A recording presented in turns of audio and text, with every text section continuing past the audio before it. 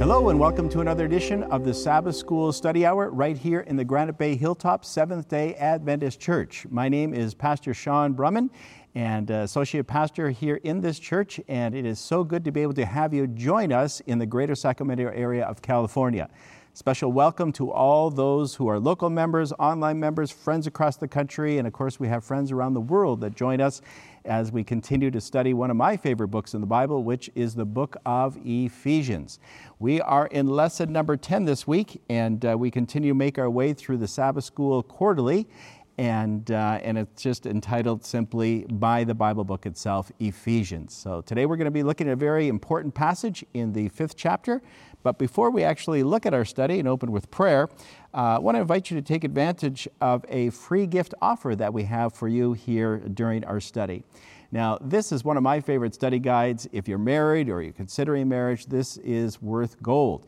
And so go ahead and take advantage of this free gift offer. If you are in the United States, Canada, or any of the U.S. territories, all you have to do is pick up the phone and dial 1-866-788-3966. Again, that's 1-866-788-3966. And ask for free offer number 164. And one of our agents will be happy to be able to pass that on to you in the mail. Now, if you are in the United States and you have self-service, just go ahead and text the code SH046, and you want to dial that to 40544, and that will get you a link to a free digital download of the very same study and book that we have to offer you for free today.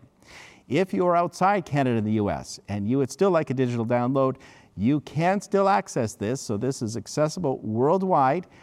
All you have to do is get internet access and go to the website study.aftv.org/sh046. And again, that will get you a direct link on the internet to a free copy of our free gift offer here today. Well, friends, before we get into our study, I want to invite you to pray with me as we ask the Lord to be with us.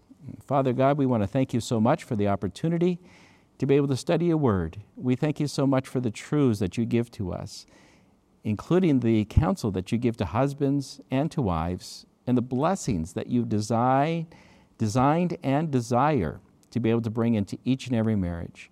Please help us, give us understanding, an extra measure of your Spirit, that you might teach us and that you might help us to see and come and live by the things in which you have revealed to us.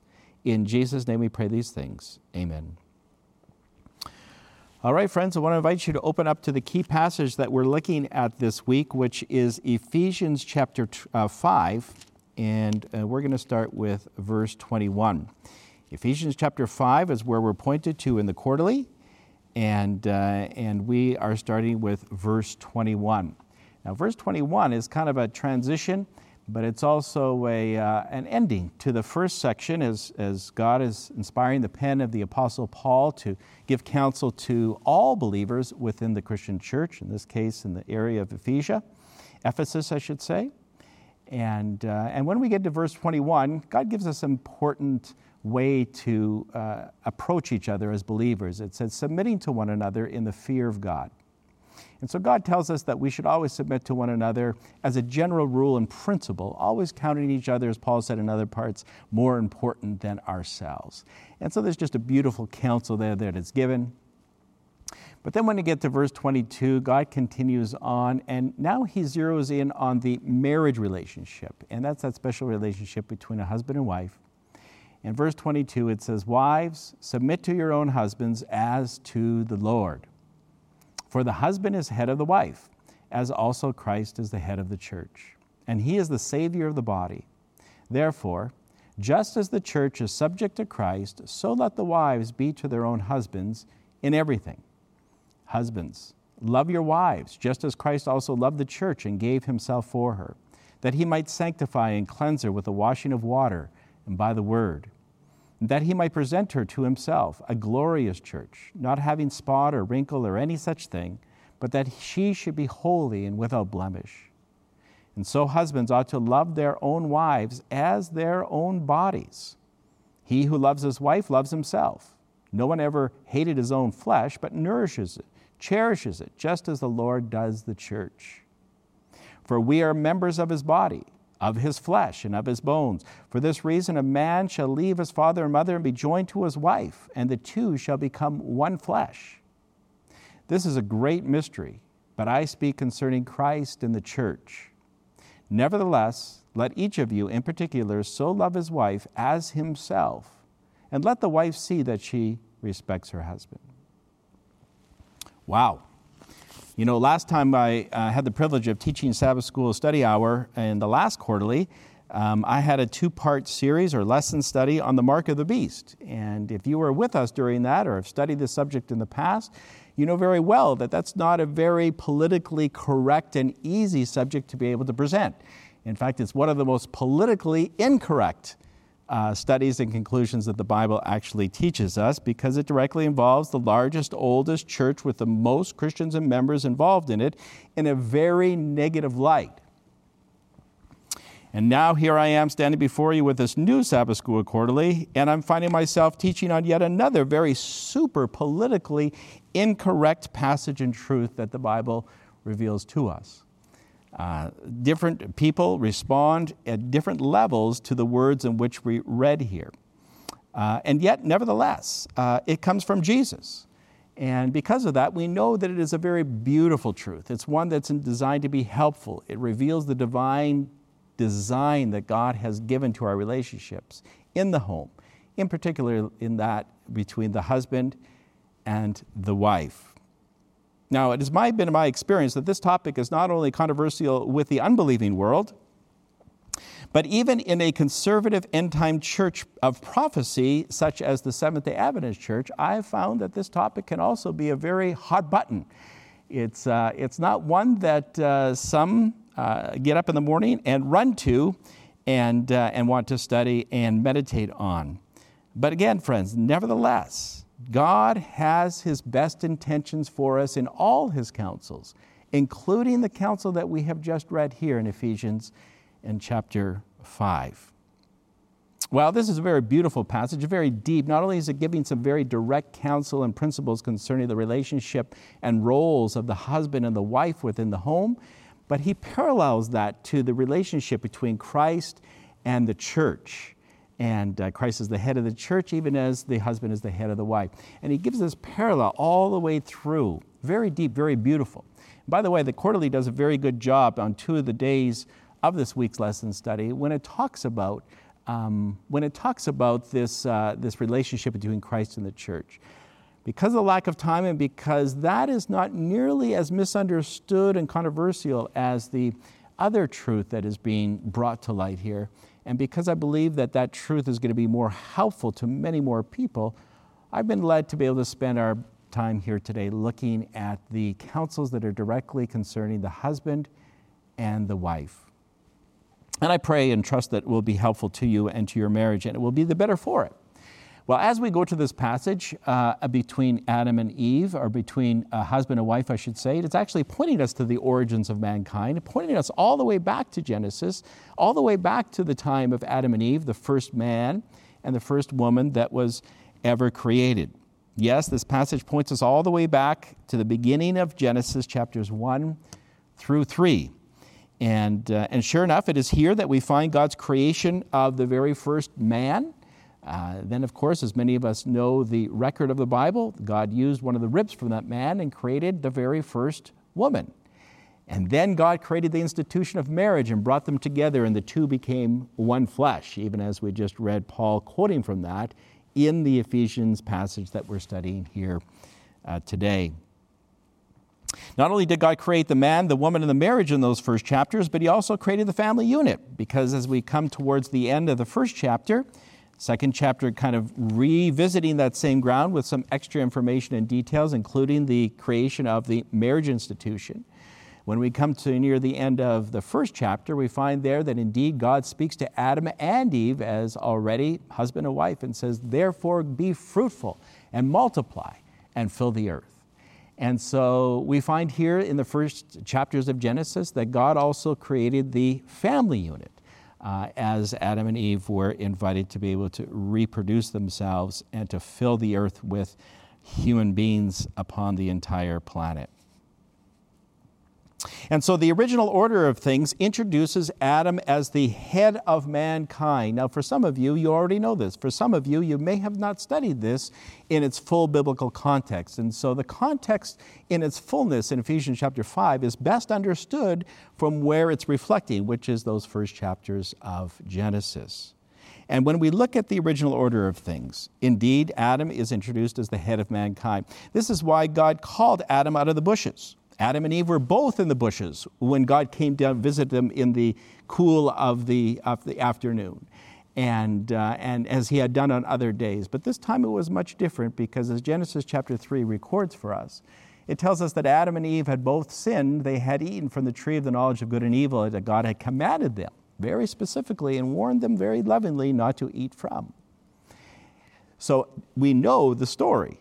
Eve is the one that first had sinned. She is the one that first was beguiled or deceived by the serpent and the devil that was behind and speaking through that serpent, and ate from the tree. And then, of course, we know that she convinced then her husband to also eat it as well. And yet we find that even though Eve is the one that first sinned and she's the one that convinced Adam to follow suit, we find that God calls Adam out of the bushes first. Now, friends, it doesn't spell it out for us, but it very clearly implies to you and I that God is holding Adam accountable, not only for his sin, but also for the sin of his wife that he had given and created for him. Now, he also calls her accountable, because we all stand before God alone at the judgment day, and our decisions that we make, to be sure. But in that marriage relationship, and because Adam is introduced in these chapters as the head of mankind, he holds Adam accountable for the family's successes as well as failures first. This is also why the Bible assumes that we know that Adam is the head of humanity when it calls Christ the second Adam that brings life to a fallen and broken mankind and planet. We find, though, that in a couple of clear verses, this concept is actually revealed in a couple of chapters of the Bible. The first one is Romans chapter 5. But God even names it even more specifically for us in 1 Corinthians chapter 15. And so I'd like to quote from a couple of verses there that helps us to be able to see that truth. In 1 Corinthians 15, verse 22, it says, "For as in Adam all die, even so in Christ all shall be made alive." And that's 1 Corinthians chapter 15 and verse 22. So for all in Adam shall die. Now, of course, this is revealing some of those harsh realities that God had warned Adam and Eve about before they sinned, that when you sin, you shall surely die. For the wages of sin is death, as the book of Romans clarifies. And not only that, but the news gets even worse, for all have sinned and fall short of the glory of God. And so, friends, we find that the Bible is revealing that all of us sin, all of us are guilty before God, all of us are born with a defunct character, that all of a defective character, all of us find ourselves being born with a bent towards sin and rebellion against God and the things of God when we do not have the Holy Spirit and choose by faith to walk with Him. And so it says, "For in Adam all die, but even so in Christ the second Adam shall be made alive." Verse 45 in the same chapter makes it even clearer. It says, "As it is written, the first man, Adam, became a living being. The last Adam became a life-giving spirit." And the context of that statement is obviously talking about Adam being compared to that of Jesus. Adam was the original.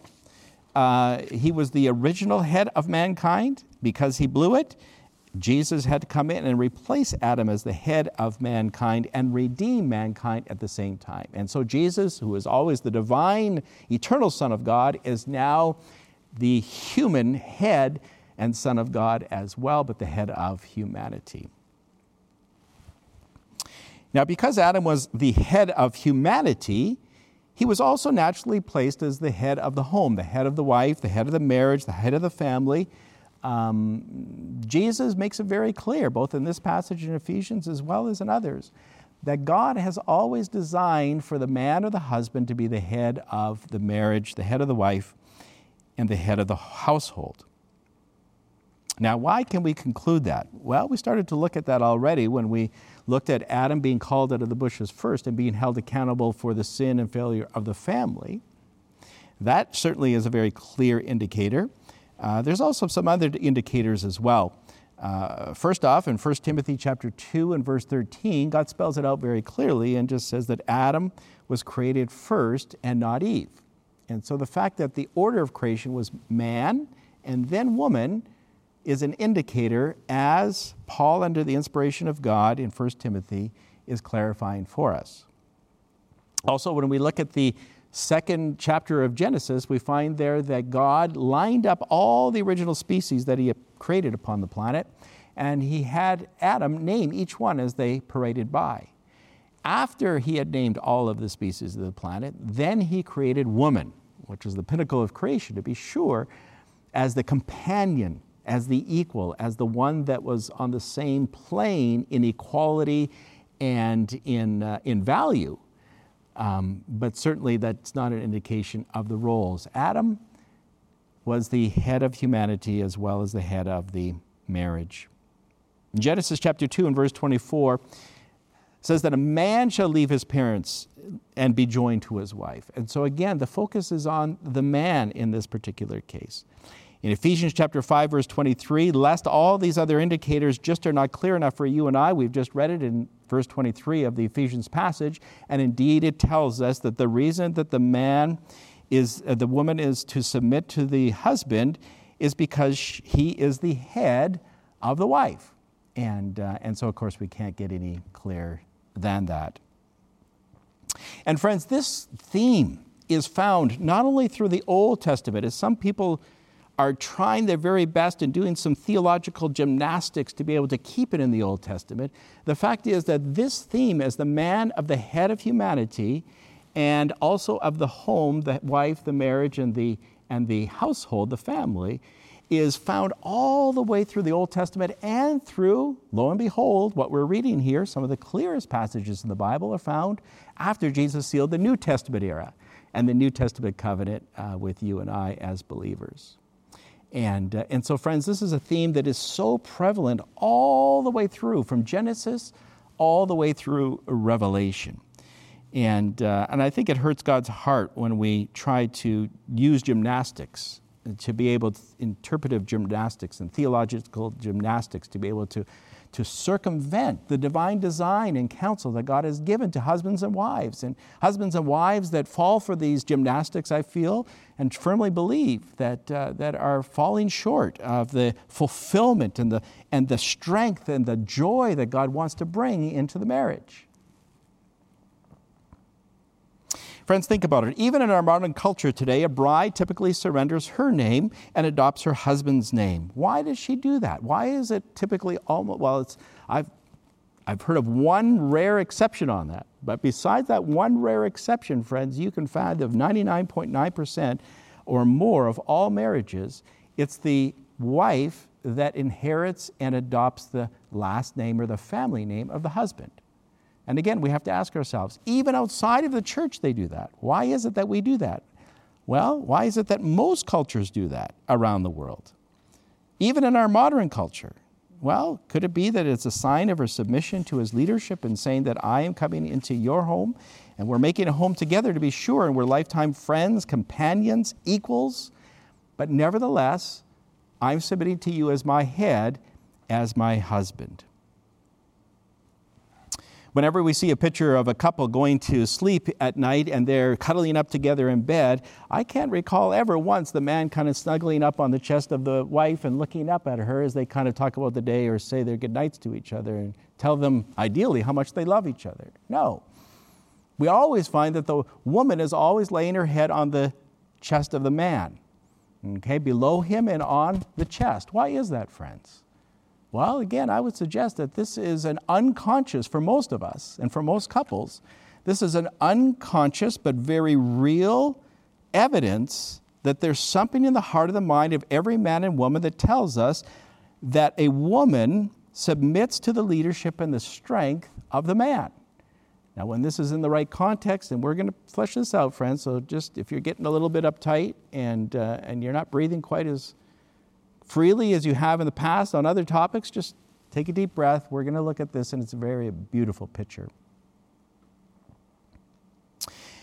I want to read a quote for you, I should say, and it's found from one of my favorite books. It's entitled Patriarchs and Prophets, and this is from page 46 of that particular book. Its author, Ellen White, tells us this. It says, Eve was created from a rib taken from the side of Adam, signifying that she was not to control him as the head, nor to be trampled under his feet as an inferior, but to stand by his side as an equal, to be loved and protected by him. Again, friends, that protected, I believe, is symbolized by the wife that lies on the chest of the man when they're cuddling up together in bed. A part of man, bone of his bone and flesh of his flesh, she was his second self, showing the close union and the affectionate attachment that should exist in this relationship. And this kind of reflects that old saying that some of us still use when we introduce our wife and we say, I just want to let you know, I want to introduce you to my better half. Again, as the Ephesians passage here is reflecting and even quoting from Genesis 2:24, where it says, a man shall leave his father and the mother, be joined to his wife, and the two shall become one flesh. And this is such a beautiful description of that in this book. Someone kind of, I think over the years, anonymously has developed a bit of a poetic reflection of these words, and they say this. Someone has said that woman was not taken from man's head to rule over him, nor from his feet to be trampled upon, but from his side, under his arm, to be protected and closest to his heart, and to be loved. And so, friends, there's some very deep symbolism in the Bible, and even in some of the unconscious acts and ways that husband and wives relate to each other, and even find themselves snuggling to bed together in as well. Now, the Bible makes it very clear that originally there were two human beings that were created. And again, we know that's Adam and Eve. And they are perfect and holy when God first created them. When they got up in the morning, there was no selfishness, there was no pride, there was no stubbornness. All they thought about was each other and the Lord and the great gifts that they had in the planet, perfect planet all around them that they could enjoy from day to day.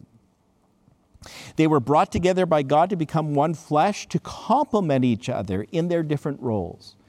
Yes, God has designed different roles within the human relationship of a husband and wife from the very beginning. Now, that role is much more challenging today for both of them, where we're going to talk about why. But it was originally a perfect complement of each other in the roles that they were to fill. God had wired them very differently so that they could come together and take that different wiring, and when they did that, they complemented each other and made a perfect unit. There was never any experience of power plays. They never experienced conflicts that are caused by selfishness or pride or stubbornness. There was pure joy and harmony between Adam and Eve every single day, until, of course, that sad day when they decided to eat from the tree and disobey and disbelieve and show their disloyalty to God. They sinned, and sadly, this ideal was very short-lived because of that. Sin entered the picture, and it really messed up the home life for many, if not all, homes to some measure or another. In Genesis chapter 3 and verse 16, I want to invite you to come with me to that verse as we continue our Bible study. We want to make sure we keep our nose in the Bible. And so we're going to go to Genesis chapter 3 and verse 16. And when we come to this verse, we're going to find here that God is speaking to the woman for the first time after her and Adam were found guilty of sinning that day. And it says, to the woman he said, that is God, I will greatly multiply your sorrow and your conception, and in pain you shall bring forth children. Your desire shall be for your husband, and he shall rule over you. Now, friends, the first part of this is telling us that there's going to be some very real pain in the bringing forth or labor that takes place in childbearing now. And some of that pain takes place before the labor process. Certainly for most women, it's during the labor process. And then also, sometimes there's some pain in child rearing as well. And so, when you bring forth children, your job's just begun. You bring it home and now you've got, a couple of decades of responsibility and so on. And so when it says in pain you shall bring forth children, it's not just talking about the pain of the labor process. And again, I know firsthand through my wife, being there by her side with our 2 daughters that were born, there's a lot of pain that was involved with that process. But there's other pains that come with pregnancy, the labor process. Stillbirths bring a lot of emotional pain, certainly. Miscarriages, deformities. And then, of course, again, rearing children. Sometimes our children disappoint us. Sometimes they'll go astray and make some very painful choices that cause us a lot of pain. And so God is saying, listen, because the sin that you invited into mankind and into this planet, because it's going to be a broken world from this point on, even your home life and your marriage experience is not going to be what it used to be. But he doesn't leave us hanging, does he? He tells us how we can find ourselves in that divine design and find as much joy and as much harmony and as much fulfillment as we possibly can. And by the way, the last sentence there where it says, your desire shall be for your husband and he shall rule over you. This is not saying that she's kind of googly-eyed over her husband and she's fawning over him and so on. No, this is actually much deeper than that. It's actually revealing that your desire shall be for your husband in regards to controlling your husband, usurping that headship that God originally had given to Adam and to all husbands that were to follow after. Now, how can we know that for certain? Well, in the very next chapter, chapter 4 and verse 7, it uses the same language and it has different characters involved and different elements, but it's the same language. In this case, it's God now speaking not to Eve, as we looked at in Genesis 16, but God is speaking to Cain, the very first son that was born to that first family. And Cain was making some bad and rebellious choices. And so God in his love is appealing to him and it says, if you do well, will you not be accepted? And if you do not do well, sin lies at the door and its desire is for you. Did you pick that up, friends? Sin lies at the door, and its desire is for you, but you should rule over it. Now let's go back to Genesis 3 and verse 16 and see if we can find that parallel language. God says to Eve in this case, your desire shall be for your husband, and he shall rule over you. And so we can find there's a very obvious parallelism there. And so what God is really saying in verse 16 is one of the challenges that the broken, sinful nature of a wife and a woman will always bring into a marriage is that submitting to her husband will not be an easy, natural thing. And so it's important for a wife to be able to pray that God will write that divine design upon her heart and upon her mind, that she might be able to obey God in all places and fulfill the plan that he has for her. And so there's a fallen part of every woman that now desires to rule or control or lead her husband, to usurp his role and position as head and leader of the marriage and family. It's interesting, though, that the first part of this verse also reveals that broken mankind, both the broken woman and the broken man that becomes her husband, also brings his weakness and sinful nature into the marriage relationship as well. And we find that in the first part of the same verse. Genesis 3 verse 16 says, I will greatly multiply your sorrow and your conception. So when he says, I will greatly multiply your sorrow, and this is fleshed out quite a bit in the Spirit of Prophecy and some of the writings of one of my favorite authors, Ellen White. And she says that this is reflecting that God is prophesying and warning Eve that one of the consequences of the sin that they brought into the planet is that the woman's going to suffer a lot at the hands of some very unscrupulous and very uncaring husbands and men. And of course, that's happening even as we're watching and studying together, is that there's women that are suffering at the hand of husbands that have no care and compassion for their wives. Verbally abuse, sexually abuse, physical abuse is taking place right now in hundreds of homes around the world, and has been in millions of homes around the world for centuries. And so this is a very sad prophecy and consequence that God is bringing before Eve. And it's also revealing in that every man has a sinful side to him that wants to abuse that headship, that larger strength that he brings into the relationship. Because we are finding out through this whole transgender sports competition kind of controversy that's taking place in our societies around the world, that as much as a woman can achieve great feats physically within the physical sports world, the fact of the matter is that the fastest woman in the world is not nearly as fast as some of the 10th or 11th or even 100th fastest men in the world. I was hearing on the news the other day and concerned to tennis, and he's saying, just to give you an example, if you take the strongest, most successful, winniest woman in all of tennis, she does not compare to the 100th fastest and winniest rated man in the professional competitive tennis world. And so he was trying to make the comparison. He says, listen, just to give you an idea, highest, strongest competitive tennis player is the woman, and then the 100th strongest, most competitive man player in the world is far above that best woman in tennis. And so, of course, this is presenting some very real challenges within our society because of that. And so a man brings physical strength that is far superior to that of most women. Now, of course, there's exceptions to all of what we're looking at here, but we're looking at general trends and truths that the Bible quite often addresses for you and me. And so the man will abuse that physical and also emotional.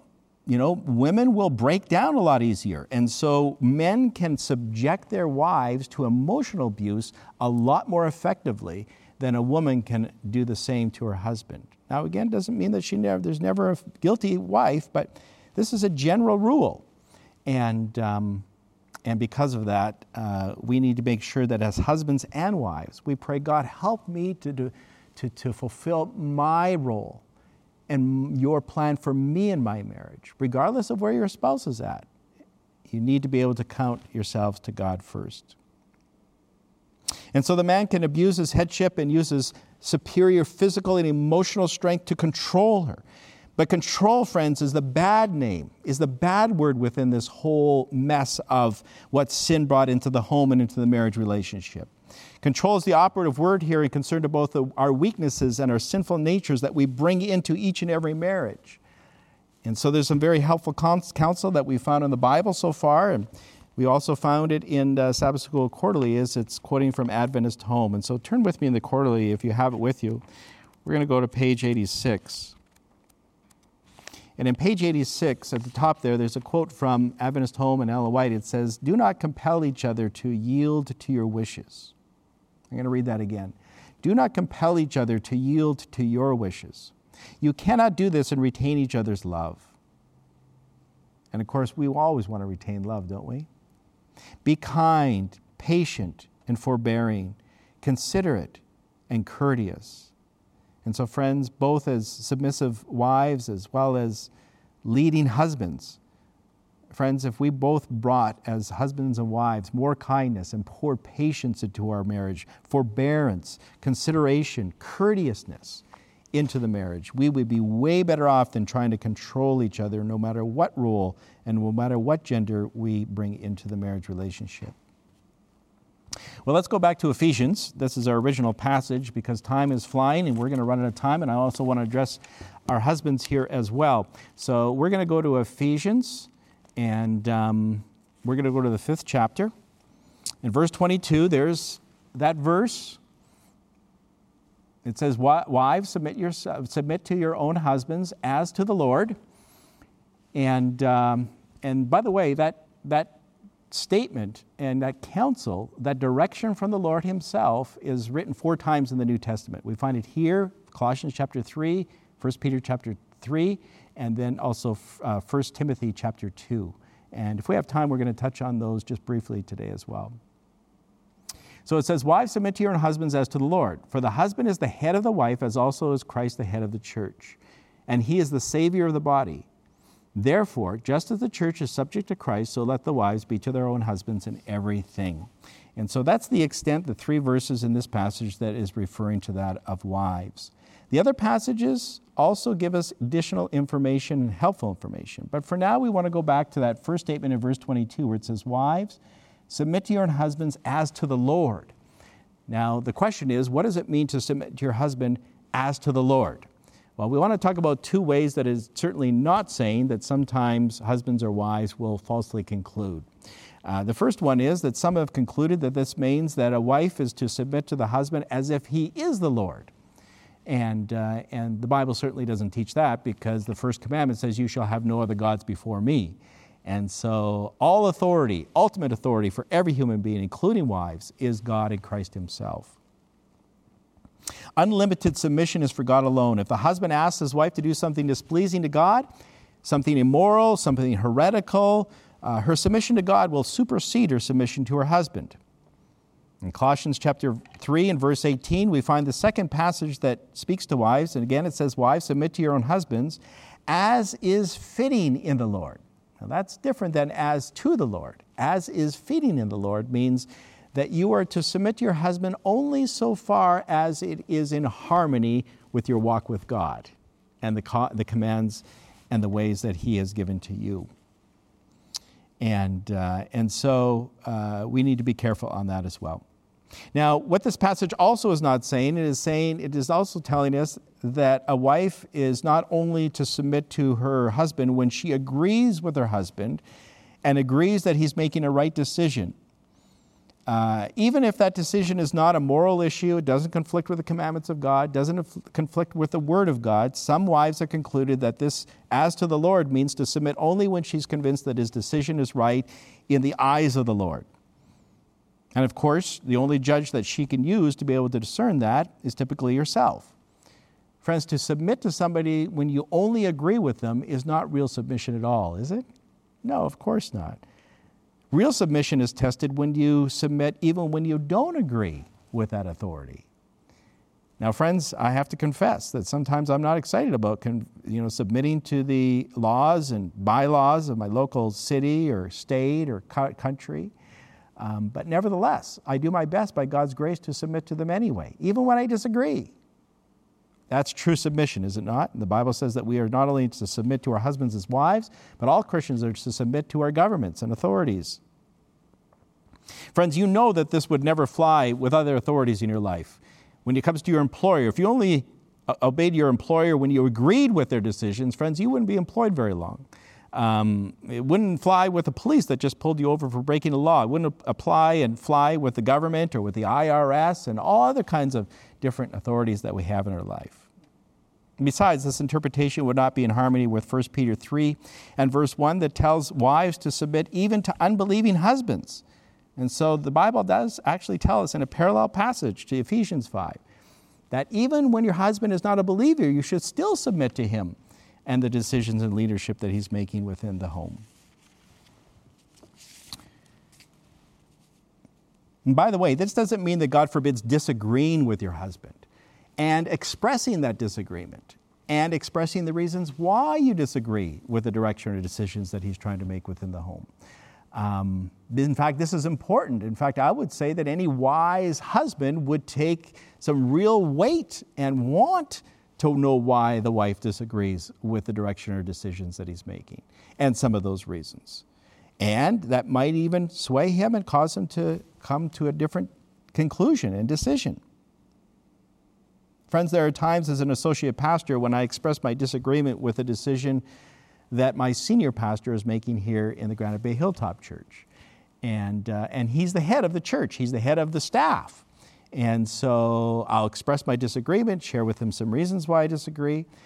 But even after that, if he still decides to go in that direction, real submission means that I need to support him as best as I can to support that decision and to submit. And the same thing within the marriage.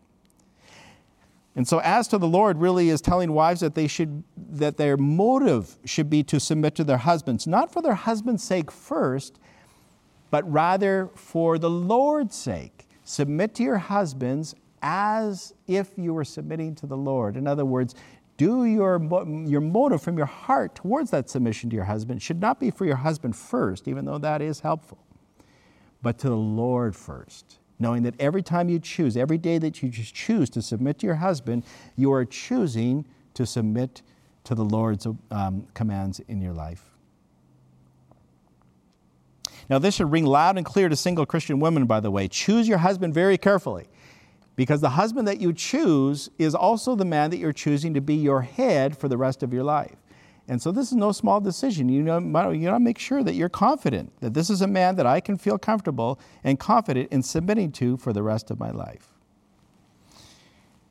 Well, friends, we're going to go just very, very quickly here to the other two passages that talk about wives submitting to their husbands. And of course, these passages don't leave the husbands out, even as Ephesians does, but we're just looking at the wives first, and then we're going to spend some time looking at the husbands as well. And so I want to invite you to come to 1 Peter.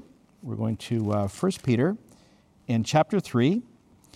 And here's the third time that the Bible speaks to wives in the marriage relationship. It says, "Wives, likewise, be submissive to your own husbands, that even if some do not obey the word," this is an unbeliever, even if your husband is an unbeliever, a non-Christian, "they without a word may be won by the conduct of their wives." And so your submission to an unbelieving man could actually be the winning influence when they observe your chaste conduct accompanied by fear. Now, this is not being afraid fear, but like fearing God in other verses as well. This is respecting, coming with respect before your husband. "Do not let your adornment be merely outward, arranging the hair, gold, or putting on fine apparel. But rather let it be the hidden person of the heart, with the incorruptible beauty of a gentle and quiet spirit, which is very precious in the sight of God." And so God tells us that a wife that wants to live in the divine design of God for her life will be one that will emphasize her inner beauty. And that's why in Paul's letter, which is a parallel passage we'll find very quickly here, tells us that this is a passage in which don't worry about the outward adornment. Yes, you want to be presentable and be attractive in a reasonable manner, but make it the inner beauty, your character, gentle and quiet spirit, that is the most attractive.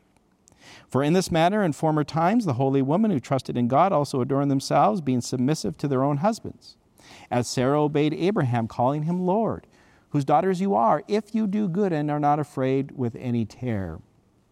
And the good and not afraid with any terror, by the way, is the larger context of the letter of Peter, which is to Christians that were living in terror or in a very troublesome time of persecution where the Romans and Jews were imprisoning and torturing and even killing some Christians. And so here we find that, and then verse 7, "Husbands, likewise, dwell with them with understanding." Now, the reason God is telling husbands to dwell with them with understanding is to remember that they're wired different. And God has wired them differently for a reason. And so even though sometimes you don't understand or don't quite get it, he's saying stop and start to get it.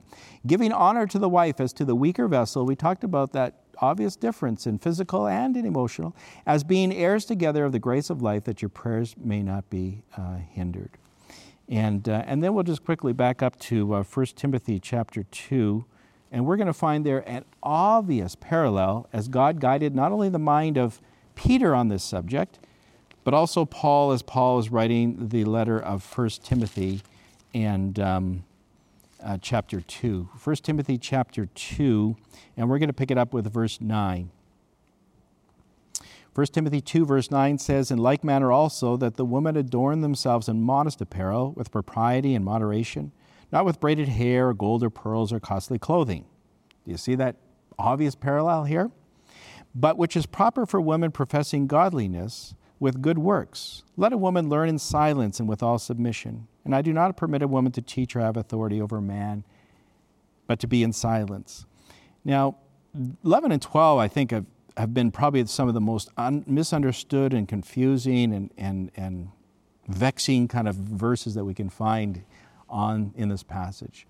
And as I've studied the obvious parallels in between Paul's passage here and Peter's passage, is God is addressing the exact same thing. In Peter, it's obviously the man and woman, husband and wife relationship. I think it's the same here as we look at this very obvious parallel passage. And so even though some of us have concluded 11 and 12 is speaking to a worship context, I would suggest that the overall evidence is actually saying that it's referring to the marriage relationship. Now remember, in 1 Peter chapter 3, Peter counsels women, and God counsels through the Apostle Peter, that women should focus on having a gentle and quiet spirit. You pick that up? Now, quiet and silent are quite synonymous one with the other. Peter is inspired and uses the word quiet. Paul is using a synonymous word, silence.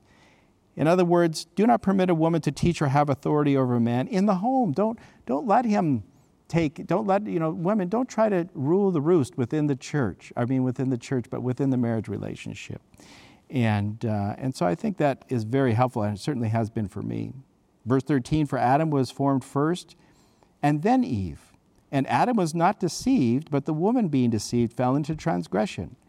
Nevertheless, she will be saved in childbearing if they continue in faith, love, and holiness with self-control. Now, verse 15 sometimes can also be a real head-scratcher, and they say, wait a minute, you mean women are to be saved by childbearing? No, it doesn't say saved by childbearing, it says saved in childbearing.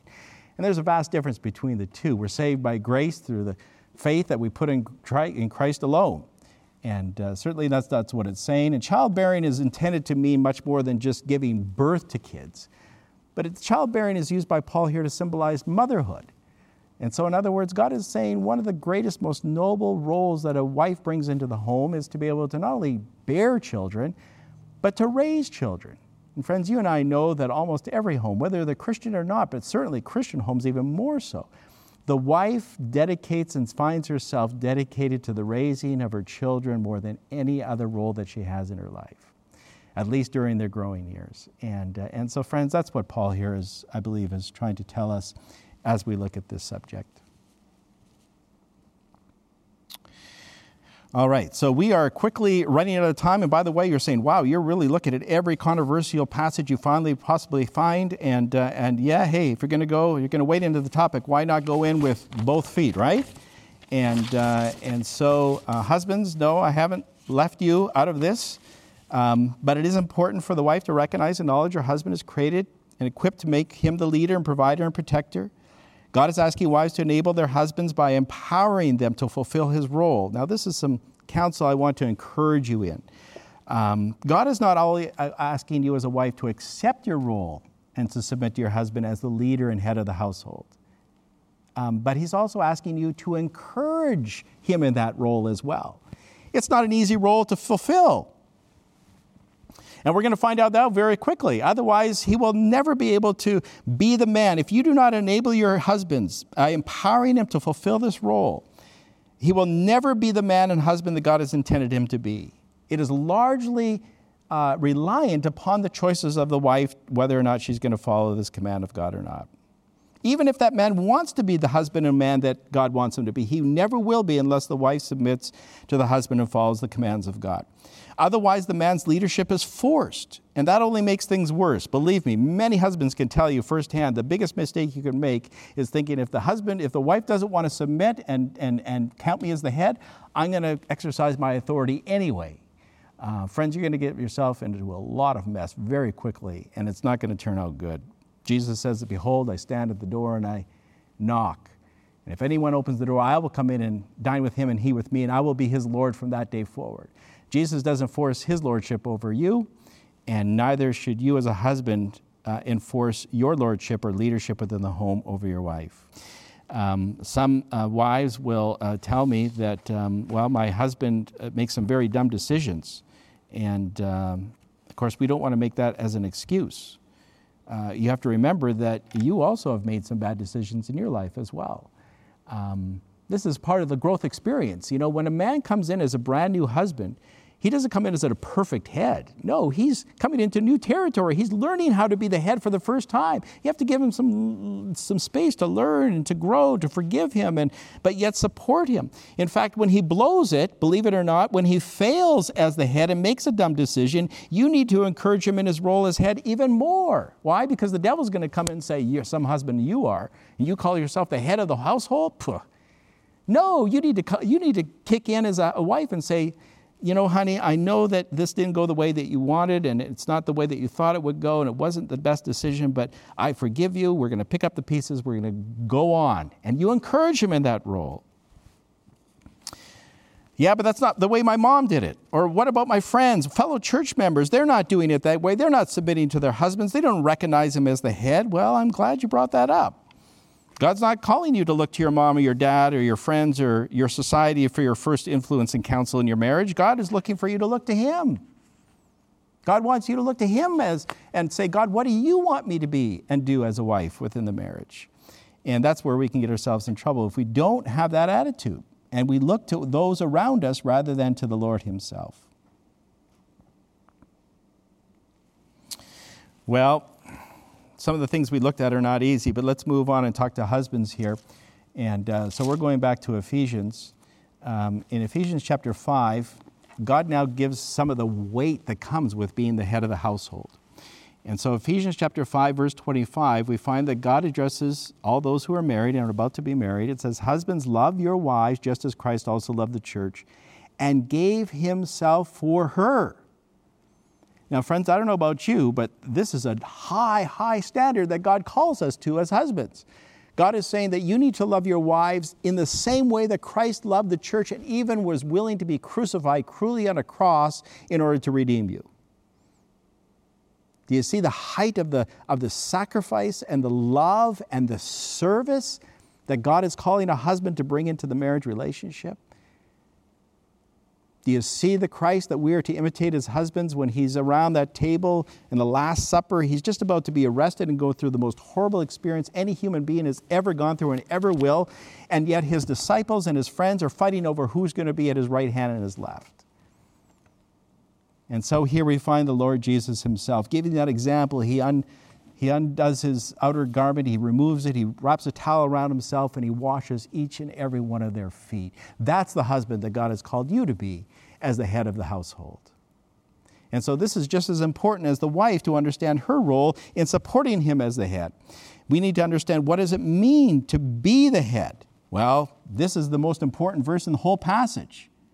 Love your wives just as Christ also loved the church and gave himself for her.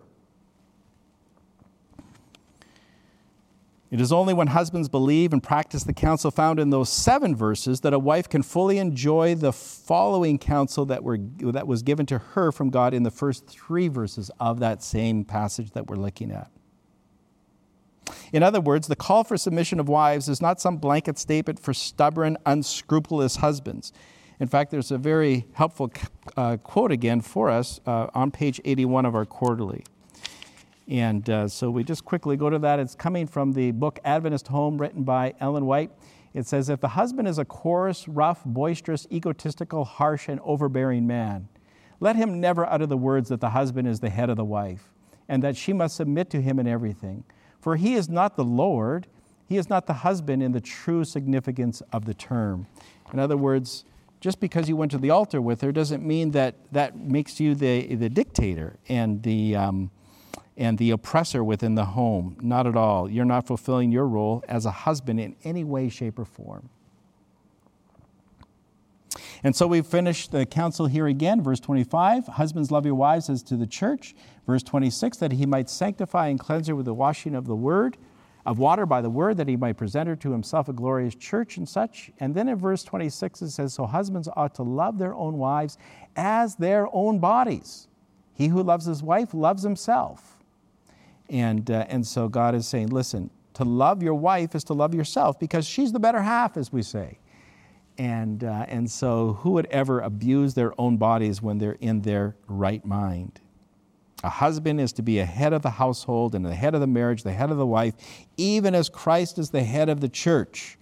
Now again, when I took you to the Lord's Supper, but as we close here today, I want to also bring you to Matthew chapter 11. And we're going to close there. Matthew chapter 11 are no small words. This is the Lord and the head of the church, who is the ultimate model for the head of the wife. In verse 28, Jesus says, come to me, all you who labor and are heavy laden, and I will give you what? Rest. Husbands, are you bringing rest to the lives of your wife, or are you making her life more of a burden? Take my yoke upon you and learn from me, for I am gentle and lowly in heart, and you will find rest for your souls. Well, look at that, friends. Not only does God tell us, as we read in Peter's counsel, that a wife is to be a gentle and quiet spirit, but now the Lord has also told us that the husband is to be a gentle spirit as well. For I am gentle and lowly in heart, and you will find rest for your souls. For my yoke is easy and my burden is light. Husband, are you making your wife's life lighter because of your marriage relationship and headship, or are you making her life heavier?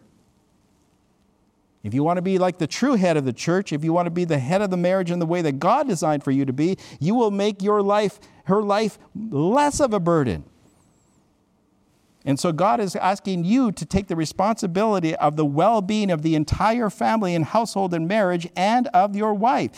God has not called you to be a head so that you have free labor for the rest of your life. No. God has called you to be able to serve her. Jesus says, the Son of Man has not come to be served, but to serve. God has called husbands to serve their wives.